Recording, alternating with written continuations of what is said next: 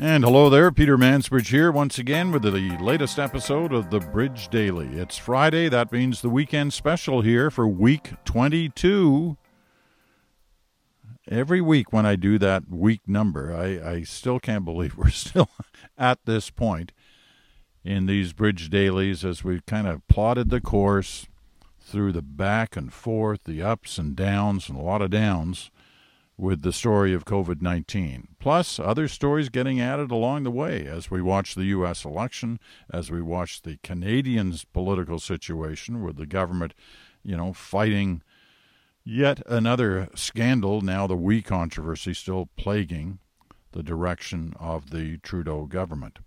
However, the big story is still COVID-19. Obviously, it's the big story with so many people impacted and affected, and so much of our way of life impacted and affected by the fight against a deadly worldwide virus. All right, the weekend special this weekend coming to you from Quebec, and coming from you from this little vacation spot. Lucky enough to have one. I know many Canadians pride themselves in the ability to get to cottages in the summers, either their own or their friends' cottages or ones they rent. But many other Canadians who, of course, don't have that opportunity and make way with vacations of a different sort. Some driving around the country this year, and I've heard from many of you who are trying to make it a go of traveling the country. Which is all part of trying to help out the tourism business. Remember, 1 in 10 jobs in Canada is somehow related to tourism.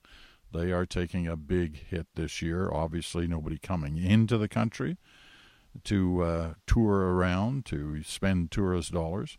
And so, therefore, the opportunity exists for Canadians to help Canadians on the tourist front. And I know many of you are doing that when you're able to, and good for you. Yesterday, I talked about passing the Big Apple on the way from Toronto up to Ottawa and then into Quebec to head up towards the Gatineau Hills, where I am this weekend. Now, on the way, I passed one of those landmarks, or at least a landmark for me, which is the Big Apple on the south side of the 401. At about an hour and a half outside of Toronto, heading east. The Big Apple had a mask on, which was pretty neat. And a lot of you reacted to that, including Deborah Sakrob. She reacted to it by sending a picture of her own from the tree, I guess either on her front lawn or her back lawn. But her tree has a mask. And that's the cover art for today, is Deborah's picture from her own location, from her own home. Did she tell us where it was from? I have to flip back and forth on my laptop and look at your letters. Usually I print them off, and so it's a very orderly fashion. Not so much this time, because I don't have a printer here. But I do have my laptop, so I'm able to get you. No, Deborah doesn't mention where she's writing from. But wherever she's writing from, she got a mask on her tree, I guess on her lawn. And good for you. Keeping in mind how many people are wearing masks diligently. Some are still fighting that. I don't want to call it a restriction. It's not a restriction. It is just basic good common sense and good common health, the wearing of a mask. But I know some people are still fighting that. Hopefully at some point we'll all get together on the wearing of masks. Now, I was taken to task a little bit on my mention of the Big Apple, not about the Big Apple itself, but about the fact that I did say I've been passing it for 20, 25 years, as long as it's been there, and I've never stopped at the Big Apple. And I guess that's a legitimate criticism. I probably should do that, and I've now pledged that I will at some point But you know what it's like when you get on the road and you're heading, to a spot and you don't want to get waylaid here or there. You just sort of keep plowing on, keep going. Well, maybe I should make some time. If for no other reason than the fact that Mike Zacks wrote to me and said, among other things that he said, he did say, you should stop. It's the best apple pie at a reasonable price in Ontario. Well, just hearing that is probably reason to stop. Do they put a little, like, vanilla ice cream on top as well, if you ask? I'll have to find out.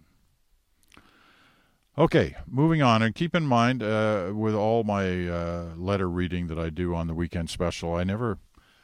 there is no sort of kind of preordained order in these.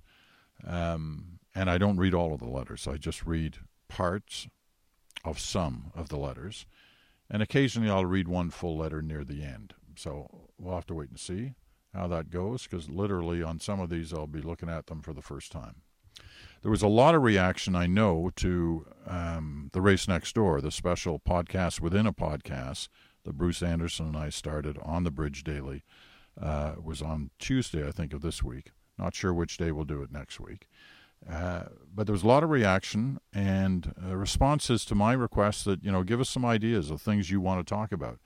I wasn't planning to read some of these, but there's some good things to be thinking about, for all of us to be thinking about. And I will, obviously mention them to Bruce, and we'll keep them in mind as we move forward over the next 10 or 12 weeks, whatever it is, until the U.S. election.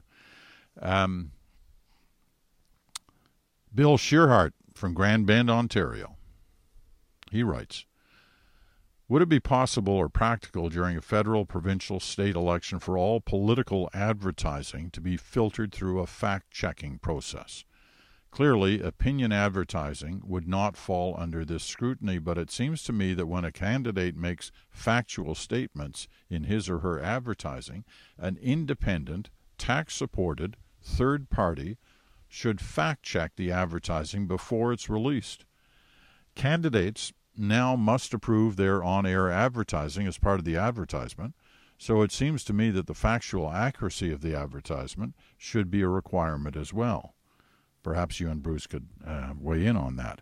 Well, the media has accepted this as part of their responsibility, and you see on occasion fact checks that are done by different media organizations, certainly happens in Canada, at fact-checking the ads that are out there and making it clear when they're not accurate. But you're taking it one step further, Bill, and I don't have anything against that idea. It would be yet another expense to the election process, but it may well be a very worthy expense, in that a third party, an independent third party, looks at the ads and declares whether or not they're accurate. It may prevent them from being on the air, depending on where that fact-checking process comes into play. Does it come into play before their broadcast or after? But I think obviously it would be beneficial to voters if they knew that what they were seeing was accurate or not. So I'll talk to Bruce about that as well. David Oliver writes, another familiar listener to us. Bruce mentioned that there's a danger when your opponent is a woman to appear to be dismissive of women in general. And he mentions the example of the late Premier of Alberta, Jim Prentice, and what he said about difficulties surrounding math to Rachel Notley in the middle of the debate. And he got taken apart for that comment.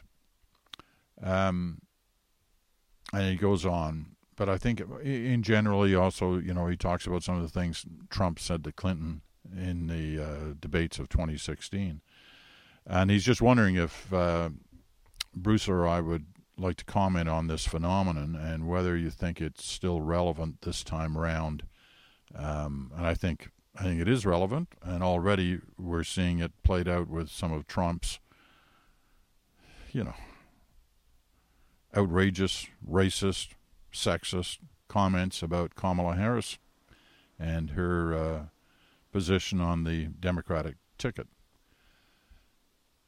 But I'll mention that one to Bruce as well. We got one from Christopher Wolf. Let's see where Christopher is writing from. I don't think he says. Now, he had actually, there's a lot of things in his letter. I'd read this one an hour or so ago, and there's actually quite a few things in it, so I'm just going to read. I'm just going to read one of them, one of the points he makes out.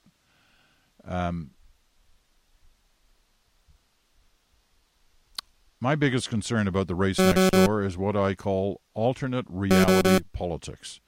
It's because of this that I feel Trump has a greater chance of winning in November, despite what people may think now. The only thing predictable about 2020 is its unpredictability.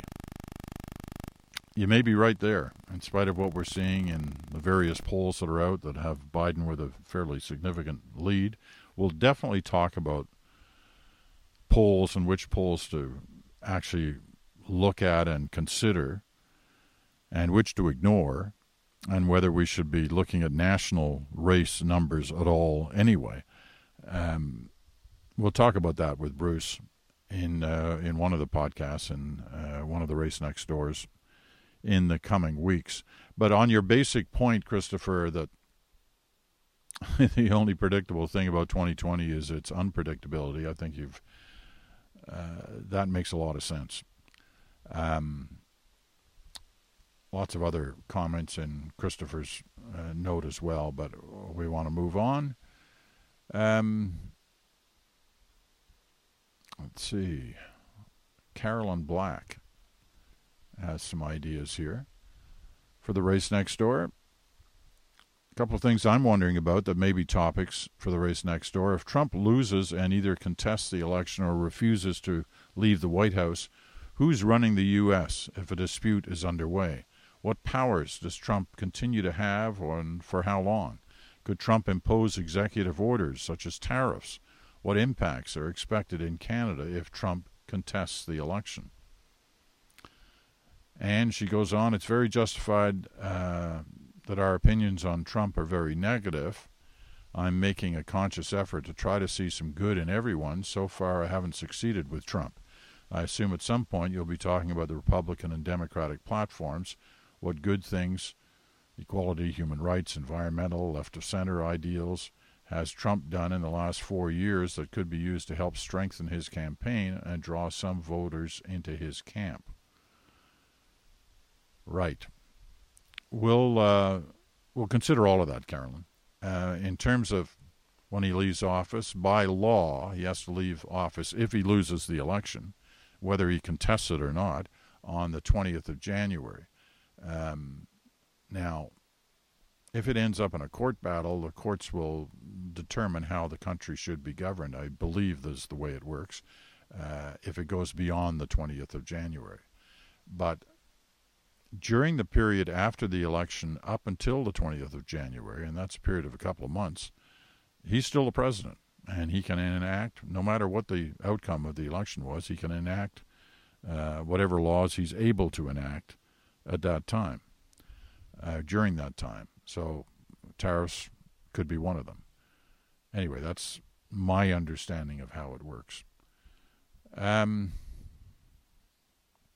Okay. I remember this letter. I'm going to save it for the end because I like it a lot.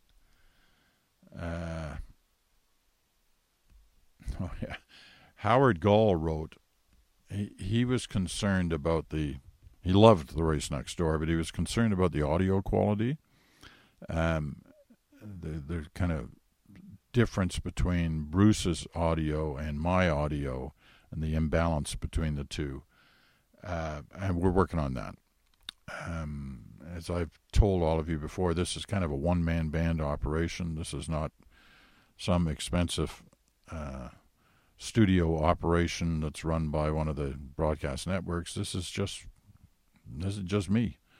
And on this one, I'm just talking into my my phone, and then pushing it through a podcast service provider, and magically somehow it ends up on your phone. But it's pretty simple technology that I've got. Certainly for a remote broadcast like this, it's a little more involved when I get at home in Stratford or in Toronto, where I've got a mini kind of studio set up in my office. But still, it's all very basic. But we will work on that and try to make that audio quality better for the next Race Next Door. None of you should be shy about writing when you have issues like that and concerns like that.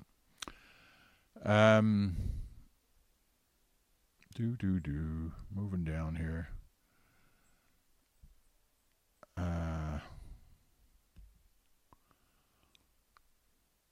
Pat Provo writes, perhaps we could start a discussion on wintering with COVID-19. Winter picnics, anyone? Could be difficult to include my 95-year-old mother. Thanks for your consistent presence in our online lives. It's still the middle of August, Pat. Do we really have to think about winter already? But we can be thinking about ideas, and obviously picnics and the ability to be outdoors, still socially distant, still being extremely careful and wearing masks when necessary.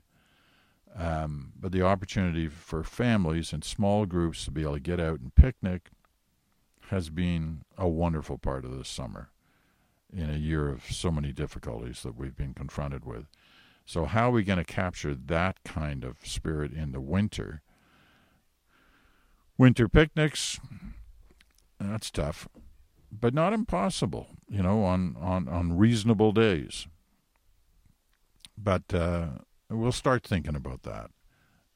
if we're still doing this podcast in the winter, we're probably going to have to come up with some ideas, right?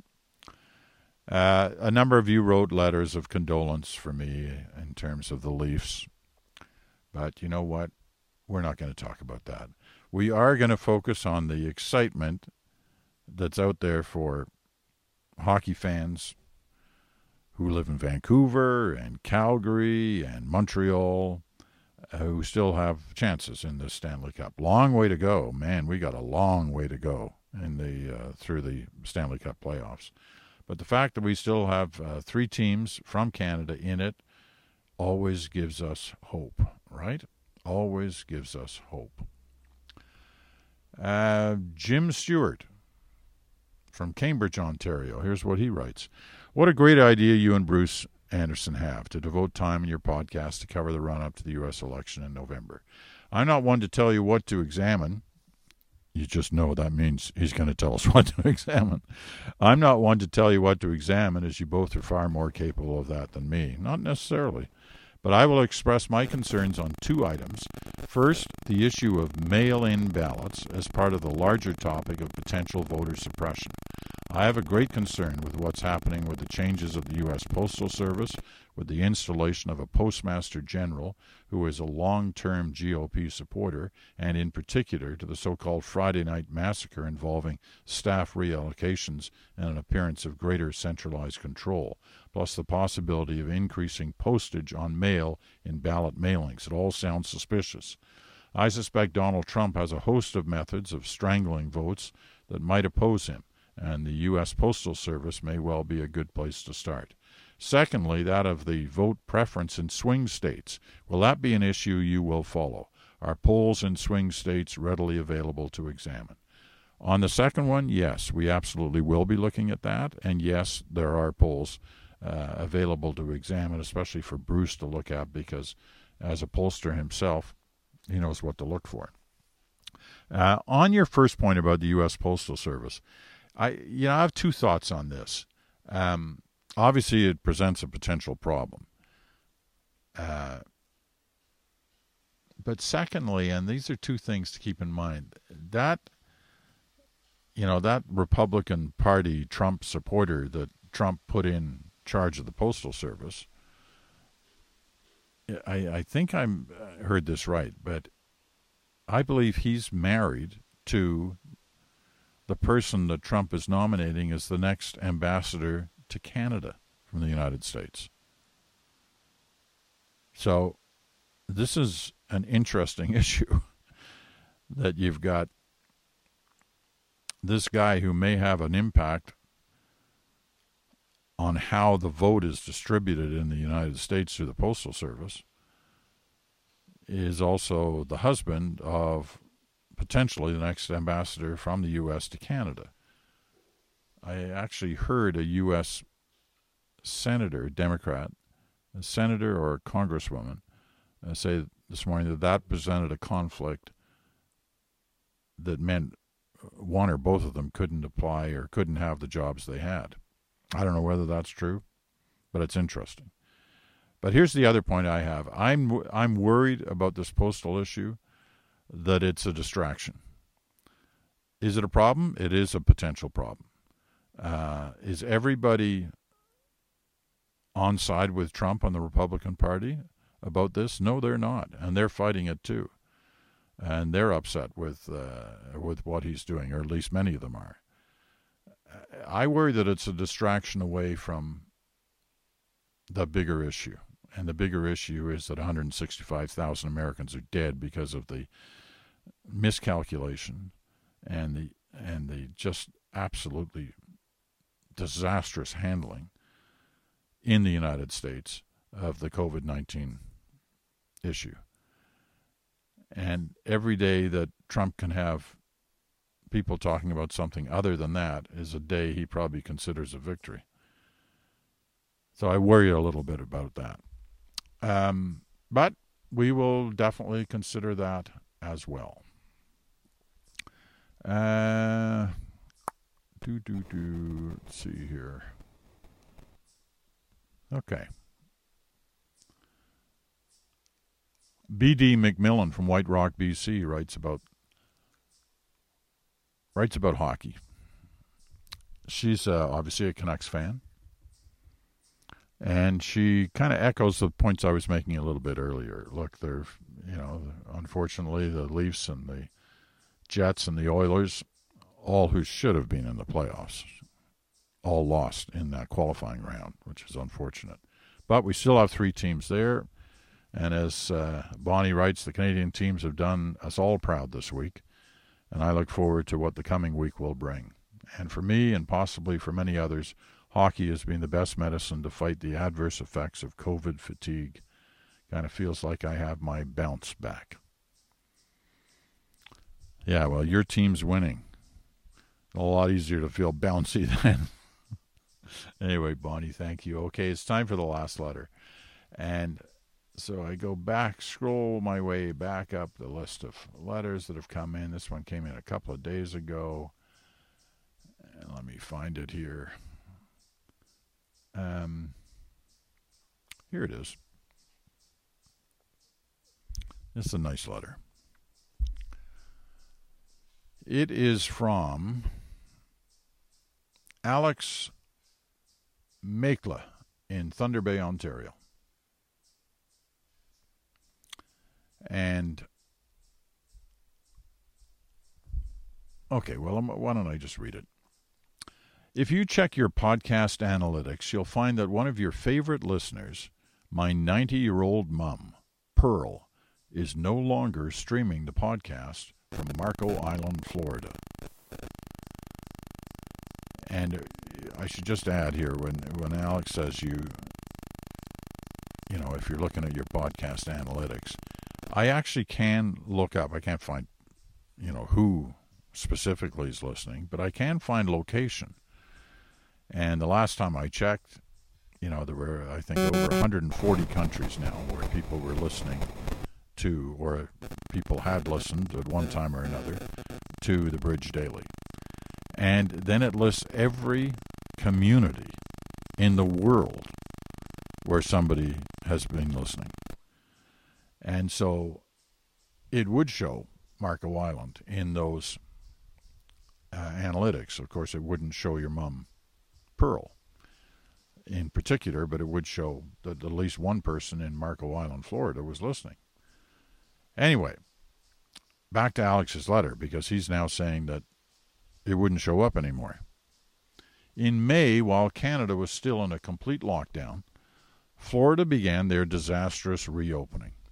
I knew immediately that I had to get my mum back home to Canada, as most Floridians weren't taking the virus seriously. What to do? I could not drive across the border to get her, and the Canadian Airlines had shut down all their flights from the U.S. to Canada. My solution was to fly her to Minneapolis. I hired a taxi service to meet her at the airport baggage claim. A 5-hour highway journey to the Pigeon River border crossing was next. We rendezvoused in the parking lot at the Canada Customs, and I then took over the responsibility of driving her to Thunder Bay, another hour away. So all summer long, my mum has been safely isolating with me at my home on Lake Superior. But now our situation is getting her to the final destination, to her home in beautiful Victoria, British Columbia. I'm conflicted as to the best means of travel from Ontario to BC. How does one safely travel across Canada these days during a pandemic? Should one risk air travel? That would mean 4 different airports, flying east from Thunder Bay to Toronto to get to the West Coast. It would be a 12-plus hour journey with connecting flights in Toronto and Vancouver and no vacant middle seat. Or should one risk driving across Canada? That'll be a 4-day journey with 3 overnight hotel stays and the various pitfalls of stopping along the way, including finding any public restrooms. I wish to get her home before the fall and before a possible second wave of the virus. She's welcome to stay here longer, but I know she would not tolerate the long, cold winters in the Lakehead. I'm curious about any thoughts or insight. Well, the situations we find ourselves in now, right? What are we going to do with Pearl? First of all, Alex added a picture of Pearl on the balcony. I guess this is from their home in Thunder Bay or nearby. It must be very close to Thunder Bay, because I'm sure I'm looking at, in the background, the Sleeping Giant, that island off Thunder Bay in the waters of Lake Superior. It's a great picture. It was a beautiful day that the picture was taken. Nice blue sky, blue water, and a very happy-looking Pearl. All right, what are we going to do with Pearl? Well, you know, Alex, if you're still willing to drive a bit but not willing to drive right across the country, could you not drive her from Thunder Bay to Winnipeg, a drive I've taken many times, including in my early days as a reporter based in Winnipeg and traveling the Northwestern Ontario route. I was kind of responsible for that chunk of the country. And I used to go drive from Winnipeg to Thunder Bay. It's a long drive, but I've done it many times. If you drove to Winnipeg, could she not get on a plane in Winnipeg and fly to Vancouver? Or should cut down some of the back and forths. I think you don't have a problem at the Ontario-Manitoba border getting in and out. I think. I could be wrong about that, but I don't think you do. Anyway, that's one possible solution. You know, I don't know. It's going to involve air travel one way or the other, and you know, I'm getting a lot of mail from people who have been on planes lately, and while it's not 100% positive, it's probably 90% positive. Some people have had bad experiences, but most have not. They said it's been okay. Even in situations where the plane has been full, it's been okay.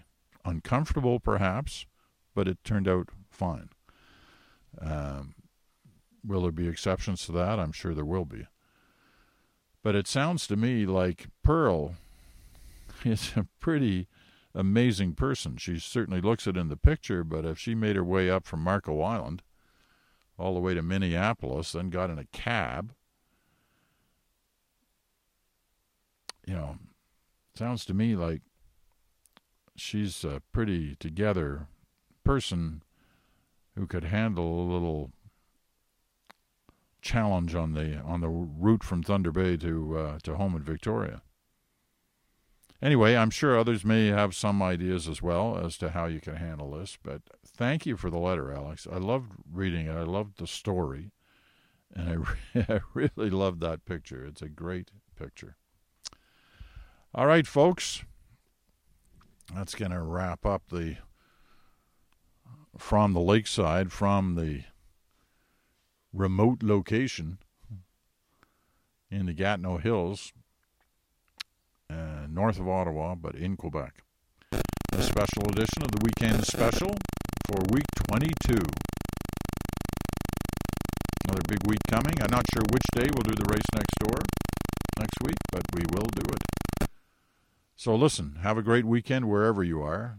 Try to enjoy yourselves and try to keep in mind, as we always say, as you say, as I say, keep your masks on, wash your hands, keep distant, keep socially distant, act smart, and be kind. Stay safe. We'll talk again on Monday.